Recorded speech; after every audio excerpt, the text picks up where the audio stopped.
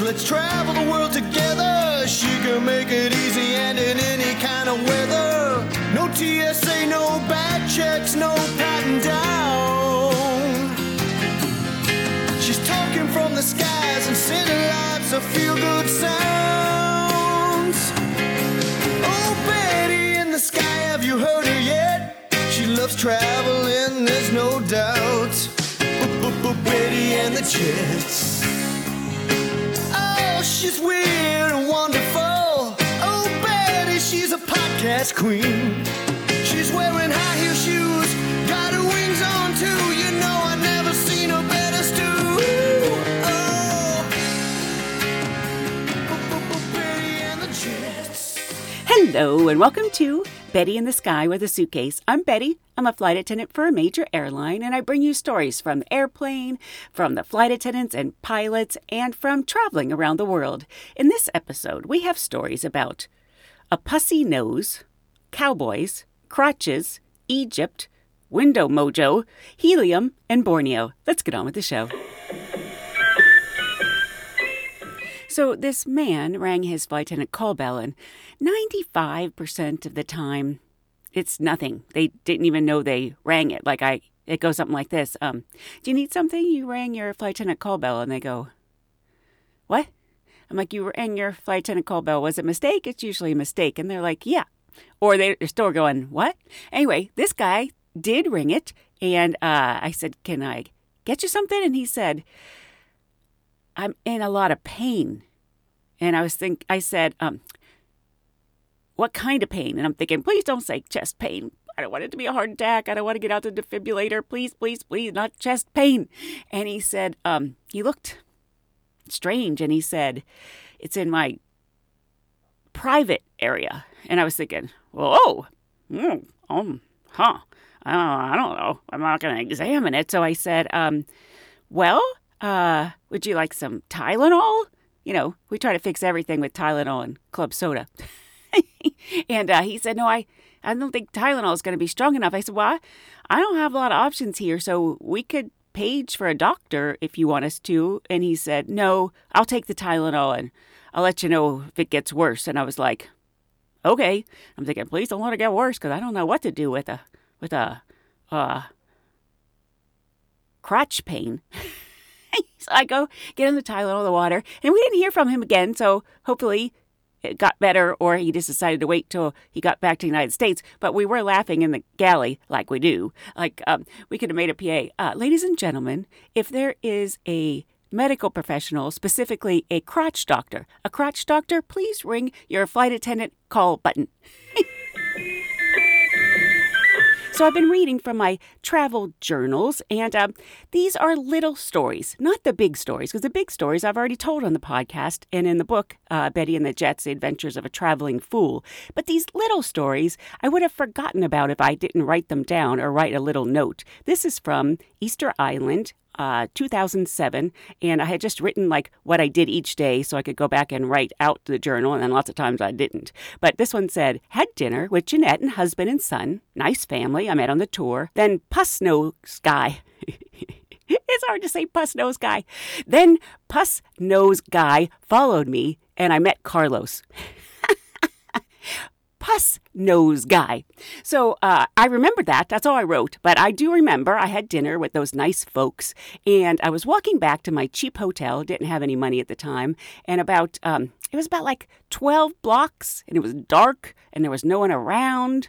And this guy with crazy eyes and pus coming out of his nose started following me. And it was like, I didn't know if he was mentally challenged or on drugs, but he creeped me out. And I knew the last 7 blocks of the walk had no businesses or anything, so I was nervous with him following me. So I looked around and I saw a restaurant called Aloha. And I had already eaten dinner, but I looked in and saw it had a bar. And I was like, aha, I'll stop in, I'll have a drink, and then maybe Puss Nose Guy will go away, and then I can just saunter on home. So I sat at the bar and I talked to the bartender, which turned out to be the owner, Carlos. Really nice guy. We had a nice chat, and I was telling him, I'm like, some guy who seems to have a pussing nose problem, and a little crazy eyes is following me, and I don't know, if I should be worried. So that's why I stopped in here. So I'm hoping he won't be there when I go out. And he was like, oh, I don't remember the guy's name now, but he was like, oh, he does have a mental disability, and he drinks too much, and he probably fell, and that's probably why he has pus coming out of his nose. But he's harmless. So then I felt a lot better. And then I got to be friends with Carlos, and I ate at his restaurant one night. I stopped in any number of times. And when I left Easter Island, he came to the airport and gave me a necklace. So sweet. It was really nice. And I enjoyed chatting with him. And I don't know if you remember this story, but I thought it was so funny at the time. At the time, in 2007, there were like 2,000 people on the island. I don't know how many are there now, but I had seen a gay-looking waiter. He's very flamboyantly dressed. And I thought to myself, I wonder how many gay people are on the island. And I wonder, So I had asked Carlos, I'm like, hey, how many gay people are there on the island? They know everyone because there's not that many of them. And he said, 3. I thought it was just so funny that he had a number right there, just nonchalant, 3. And I was like, I hope they like each other. The music for this show is an old Braniff International commercial, and it has to do with one of the stories coming up in this podcast, in that a friend of mine was talking about when his parents worked for Braniff, and we were talking about the uniforms and how they would wear this bodysuit with the space helmet that I've talked about before in the podcast, and that bodysuit, there was like a skirt that went over it and like a jumper that went over it. And their ad was actually called the Air Strip.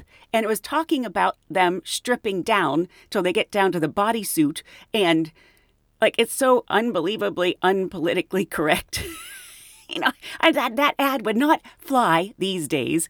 But one of the funny things I want to talk about that is, so my friend was talking about how Braniff wore these bodysuits, and then he was talking about the commercial, the Air Strip, and for some reason when he said Air Strip, I was hearing landing strip, because they're very similar, and that's kind of what some people would call a certain way of waxing your bikini line. And I was thinking about the bikini line and the bodysuit, and I was thinking he was saying the commercial was come see their landing strip, but it was the airstrip. It's all bad. When a Braniff International hostess meets you on the airplane, she'll be dressed like this. How did you get in the airline industry? Well, I'd always wanted to be in the airlines. I was an airline brat. An airline brat? Yeah, both my parents worked for the airlines. So from the time I was a baby, I was flying. But my parents worked for Braniff International, and they were a U.S. Carrier that went bankrupt in 1982 because of bad business decisions. But there was a time when they were just like the ultimate as far as design and uniform. I know they were really stylish, right? Is that the one with the helmet? Yes. Yeah. Their flight attendants wore Pucci uniforms. One thing was a Pucci leotard with a big plastic space helmet. Yeah, I love that one. Yeah, my aunt flew from Louisiana to Texas on Braniff one time, and that was back in the 60s when they wore the bodysuit with the space helmet. And she goes, "Yeah, I flew Braniff. Some of them gals didn't belong in them bodysuits." But it was funny because even as a child, my parents ended up divorced, so I would shuttle back and forth between Houston and Shreveport. And I can remember walking through the terminal and seeing, just as a little boy, all these different airlines, and they all looked the same. It was all just, red, white, and blue, and very plain Jane. And then you would get to the Braniff ticket counter, and Braniff was big in South America, so everything was really colorful, and they used a famous interior designer to make their fonts. And wow. designed their gates and the interiors of their aircraft. But so it was very stylish. Their meals.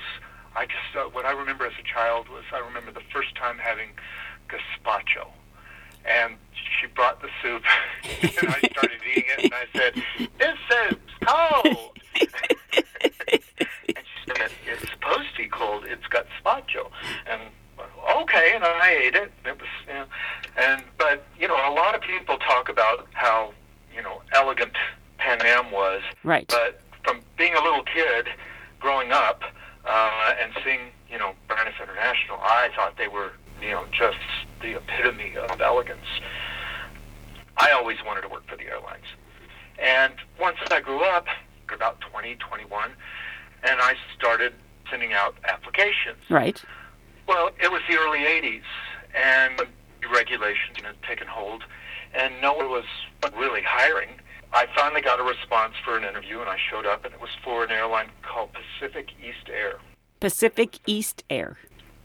Pacific East Air, yeah. And it was in Los Angeles, which I lived in Los Angeles, so I went out for the interview, and even though I was kind of painfully shy, they hired me. Woohoo! And I started training, and I was all excited, and I knew it was a new airline, and they weren't very big. They only had a few routes, but I was just happy to finally get hired. So they said, "Well, we're going to have 2 flight attendants come in today, and talk to you." And these 2 women come in, and I'm thinking, why are they dressed like that? What were they dressed like? Cowgirls. They had on these checkerboard shirts and cowboy hats and cowboy boots, and I'm like, what is this? Well, it turned out it was the uniform. Oh my gosh. And so, I wasn't expecting something like Braniff with Pucci or Halston, but I wasn't expecting to be wearing a cowboy suit either. So they, this was a fly-by-night operation. In the early 80s, they were allowing anyone who wanted to start an airline, and I suppose it was the cheapest way to put together a uniform. Did you wear the boots too? Cowboy boots. And the hat? Jeans. Yeah. A checkerboard shirt and a cowboy hat. Long haul route. These planes didn't have any video or any movies. So, and they were all long flights from like LA to Honolulu to Kahului to London with a stop in Gander. And so the in-flight entertainment was in-flight bingo. You passed out cards, and you called it over the PA, and the winner got a bottle of Andre Champagne. And you played whether you wanted to or not. Oh, really? Over the PA. Oh, yeah. And nobody wanted to call bingo. And I was the most junior flight attendant in the system, so I had to call bingo every single flight, and I hated it. I really hated calling bingo. The funny thing was, while I was in training, I thought, okay, well, I've got this job, at least I'm in Los Angeles. Well, halfway through training, they said, surprise, we're opening a base in San Francisco. Right, you're all going to San Francisco. Oh. Immediately, the whole base was commuters, which is normal for flight attendants to commute. Luckily, I had a friend that lived in San Francisco, and he lived in the Castro district, and at 19th and Collingwood. So you had to get off the Muni, the subway, go all the way up Castro Street. It was kind of a long walk, but at least I had a place to stay when I was flying. I would do these Honolulu turns out of San Francisco International or San Jose. And you'd go to Honolulu and back, and I'd get back and I'd be exhausted, and I would have to take the airport or bus to Union Station and get on the Muni and take it to Castro Street Station. And I would get to Castro Street Station right at about 2 a.m. Oh. Right when the bars were letting out on Castro Street. So here I was, 20, 21, getting off Muni and walking up Castro Street in a cowboy suit with my suitcase. And, and it would have been funny if I wouldn't have been so painfully shy, but it was quite an experience. I know, that's kind of like, yeehaw! Yeah, I know. Yeah.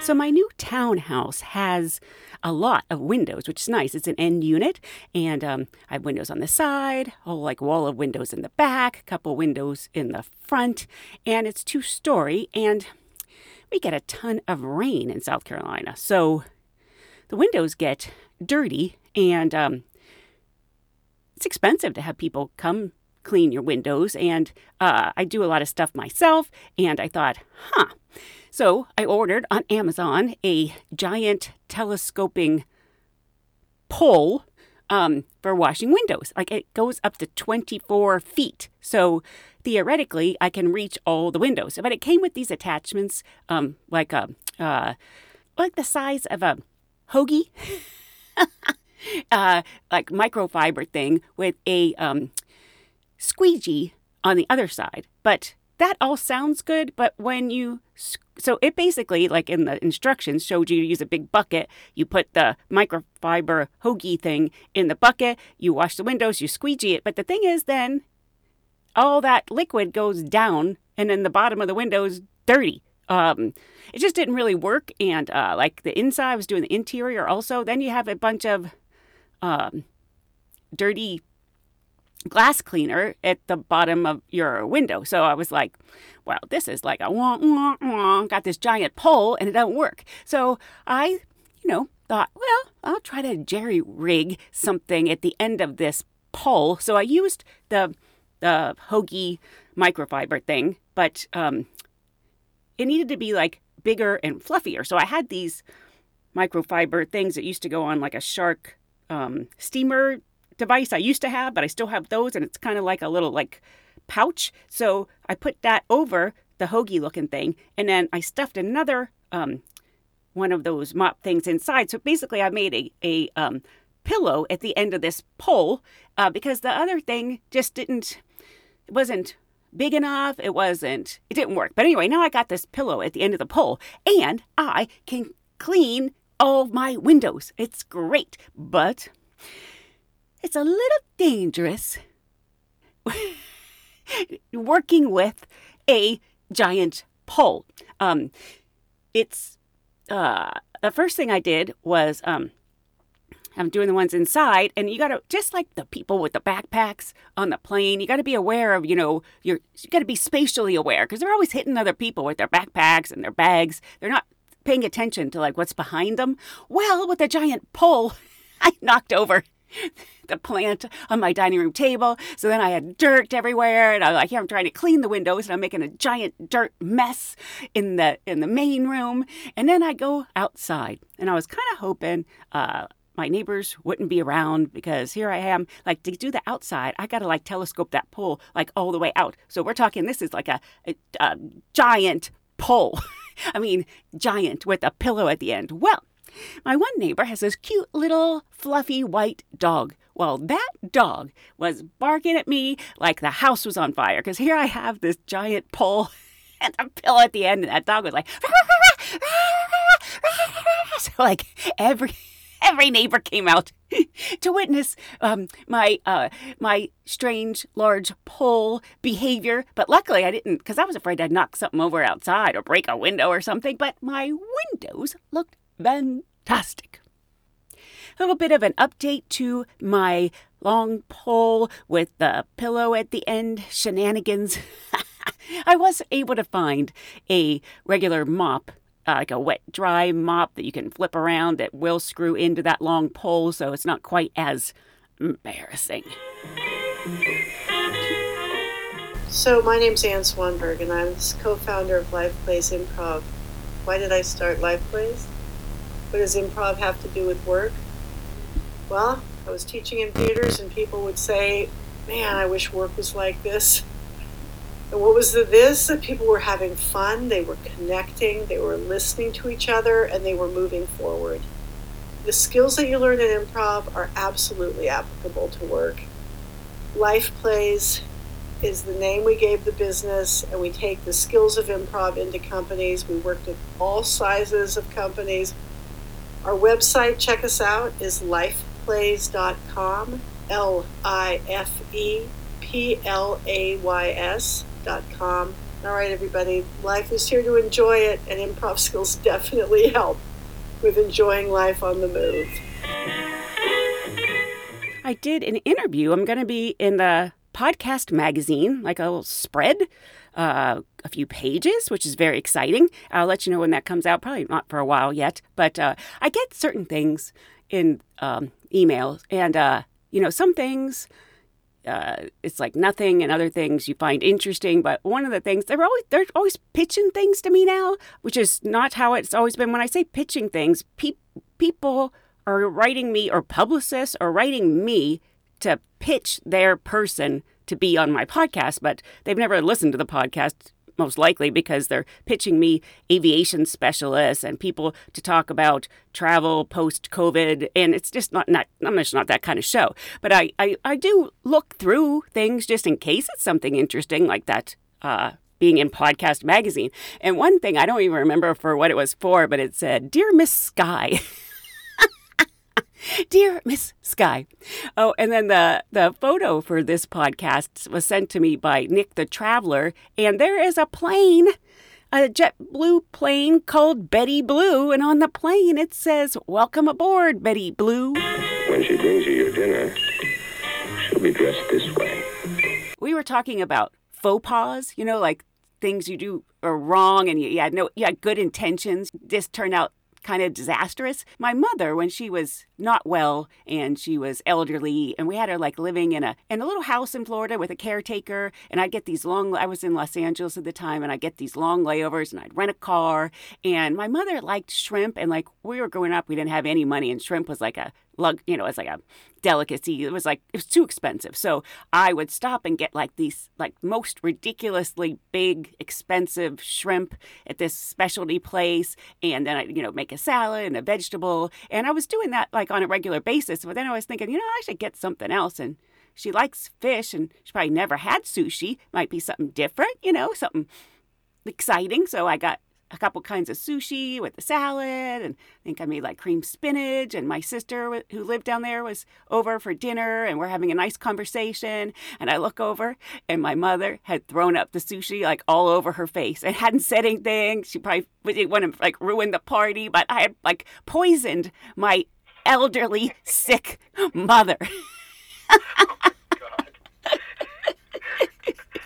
That's pretty bad. It was pretty bad. I had a friend kind of had the same thing happen. And people are funny about fish. Right. Especially about sushi or caviar or anything that's, got a really heavy fish, fish flavor. I love anything fishy, sushi and sashimi and all those things. But this friend of mine, she was very elegant from, the East Coast.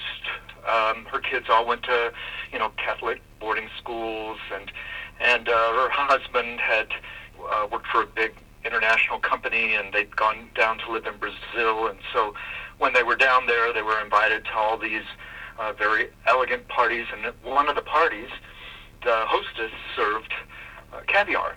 Right. And my friend, although, she grew up with lots of money, she had very kind of American sensibilities. And a lot of Americans don't eat caviar. Right. And so she was served the caviar, and she thought, oh, caviar, okay, and so she's trying to, be game and eat it. She took one bite of it, and she thought she was going to be ill. So here she's got this blini or cracker or something, and it's loaded with caviar, and she's, well, what am I going to do with it? So the hostess had a dog, and of course, like most dogs, it was under the table, so she just kind of surreptitiously put her cracker under the table right. with the caviar on it to feed it to the dog. Right. So, smart. So that she could be rid of caviar. And so the dog takes it, and she thinks she's off scot-free, and all of a sudden the hostess is going, Ruffy, what's wrong? What's wrong?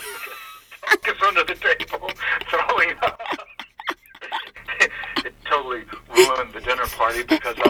in the middle of the caviar course. The dog is down there barfing. But This is a short entry from my trip to Borneo in November 2009.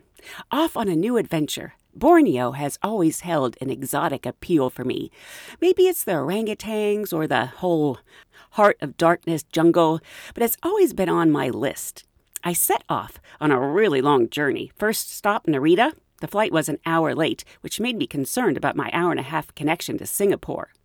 I got business class, which makes everything better. Isn't that true? I got basically first class. I got first class, which makes everything better. I was actually on the upper deck of a 747, which is even more exciting. Good food, even better wine, 4 movies, and you're in Tokyo. So I ran and ran when I got to Tokyo, and I made that connection to Singapore.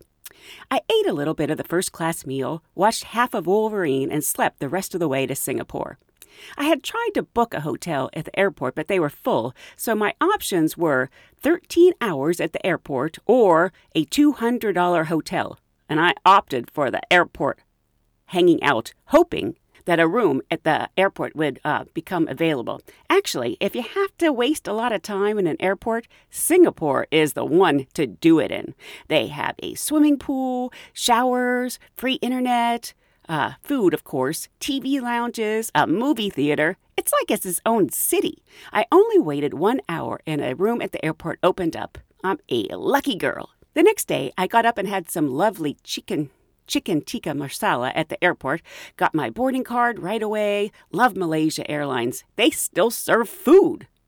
I had emailed the Lime Tree Hotel from the free internet at Singapore, and they picked me up. Smooth sailing. I went to the waterfront and laughed at all the cat statues. Kuching, which is the name of the city, means cat in Chinese.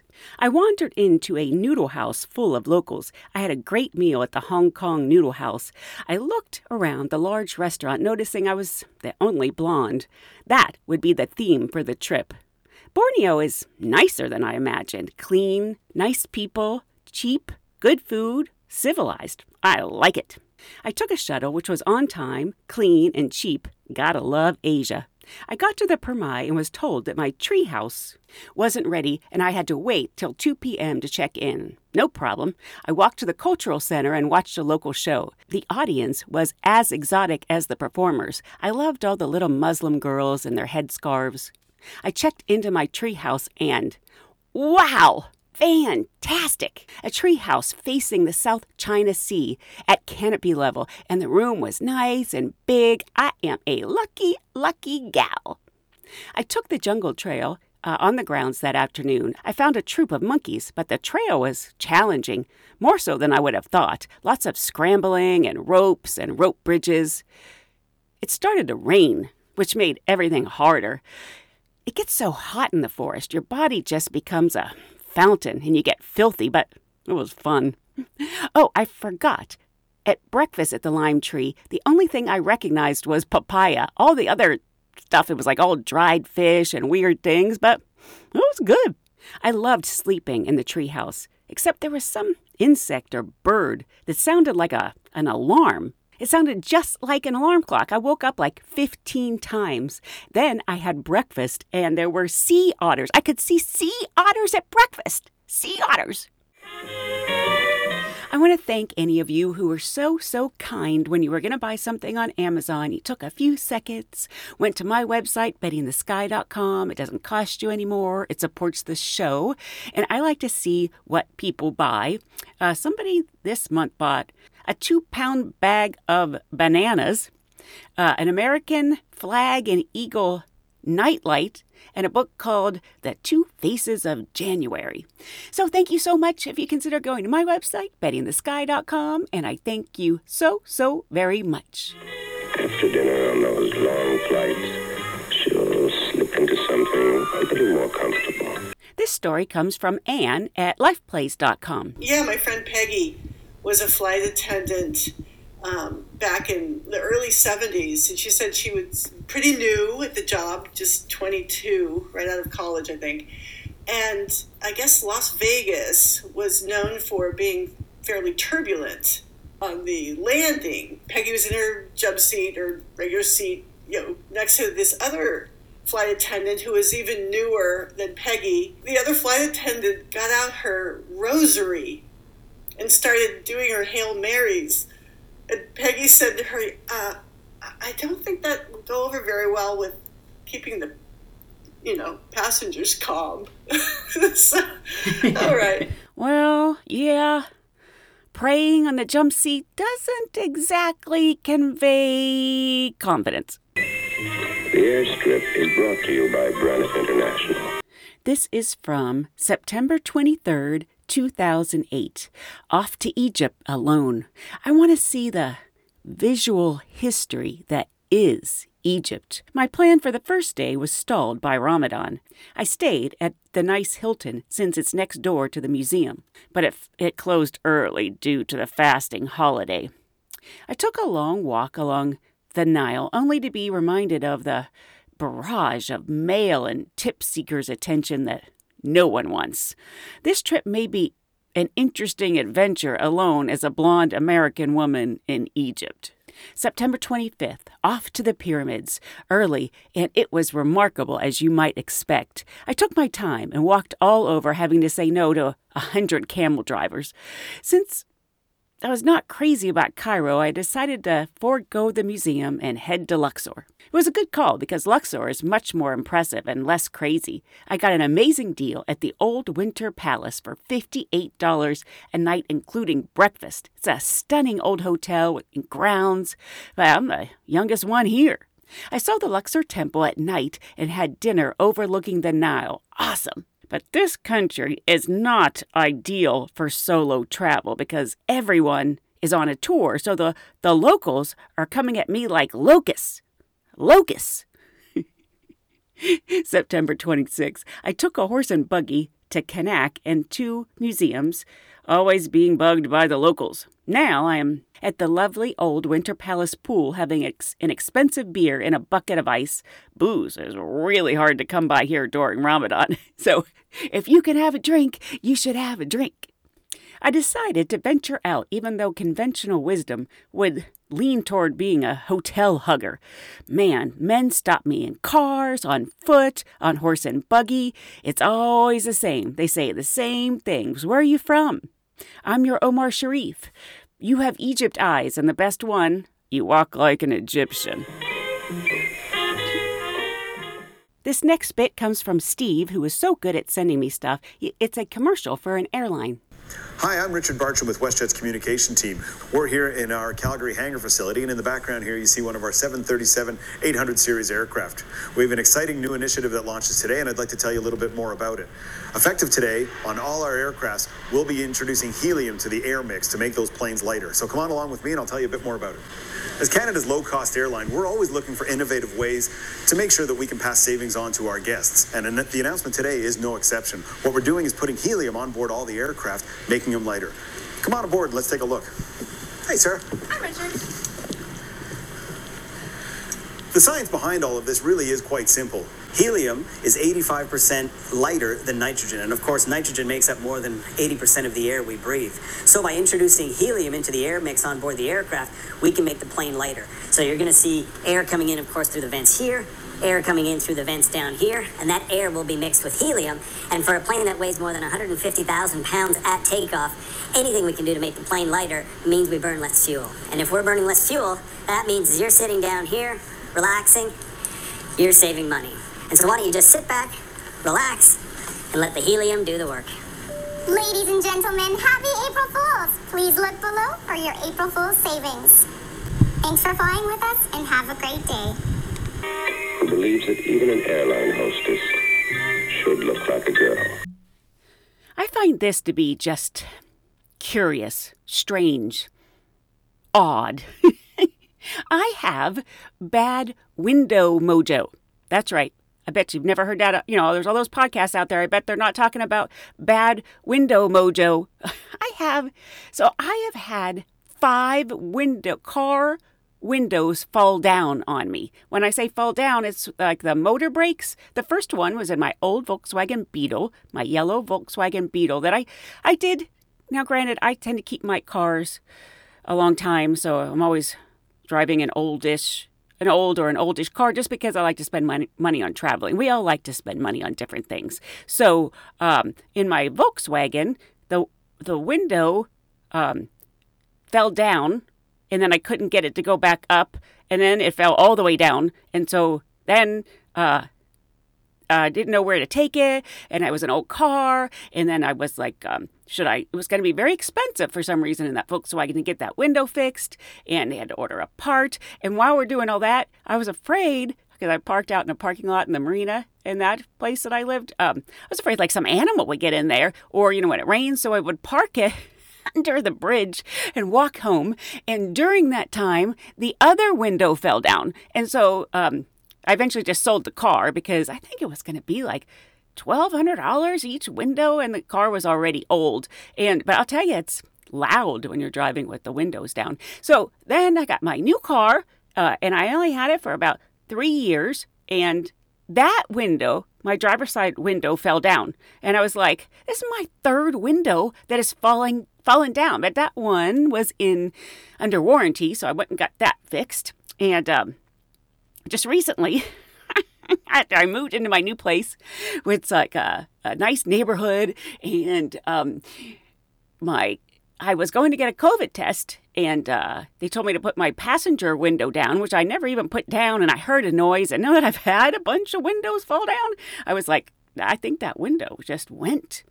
It makes a noise, and then it falls down, and then you can't get it to go back up. And when you try to get it to go back up, then it could fall all the way down. So I didn't do that because I've had this happen before, and I called the dealership. I knew I was going to have to pay for it, but they had to order a part. So I was out in front of my new place, and I'm taping plastic to where, because I don't want it to I park outside. I don't have a garage. I don't want it to get all flooded. So I put plastic, and then I put a bunch of duct tape, and my neighbor came by, and she was like, what are you doing? And I'm like, my car window fell down, and I have to wait to get the part. And so I don't want it to get wet. And she goes, looks kind of ghetto. Yes, that's me I'm the new neighbor with the ghetto car. And then I got that window fixed, and it wasn't like 2 months later that the driver's side one fell down. And I was like, I must be doing something to these windows because they just won't stay up. And I end up driving around a ghetto car. But I did now they're both fixed. But probably is time to start thinking about a new car. Well, that's about it for this episode of Betty in the Sky with a Suitcase. I hope you'll join me again next time so we can travel around the world together. And hopefully, we really will be traveling around the world together. The airports are filling up. It's a good sign. Thanks. Bye.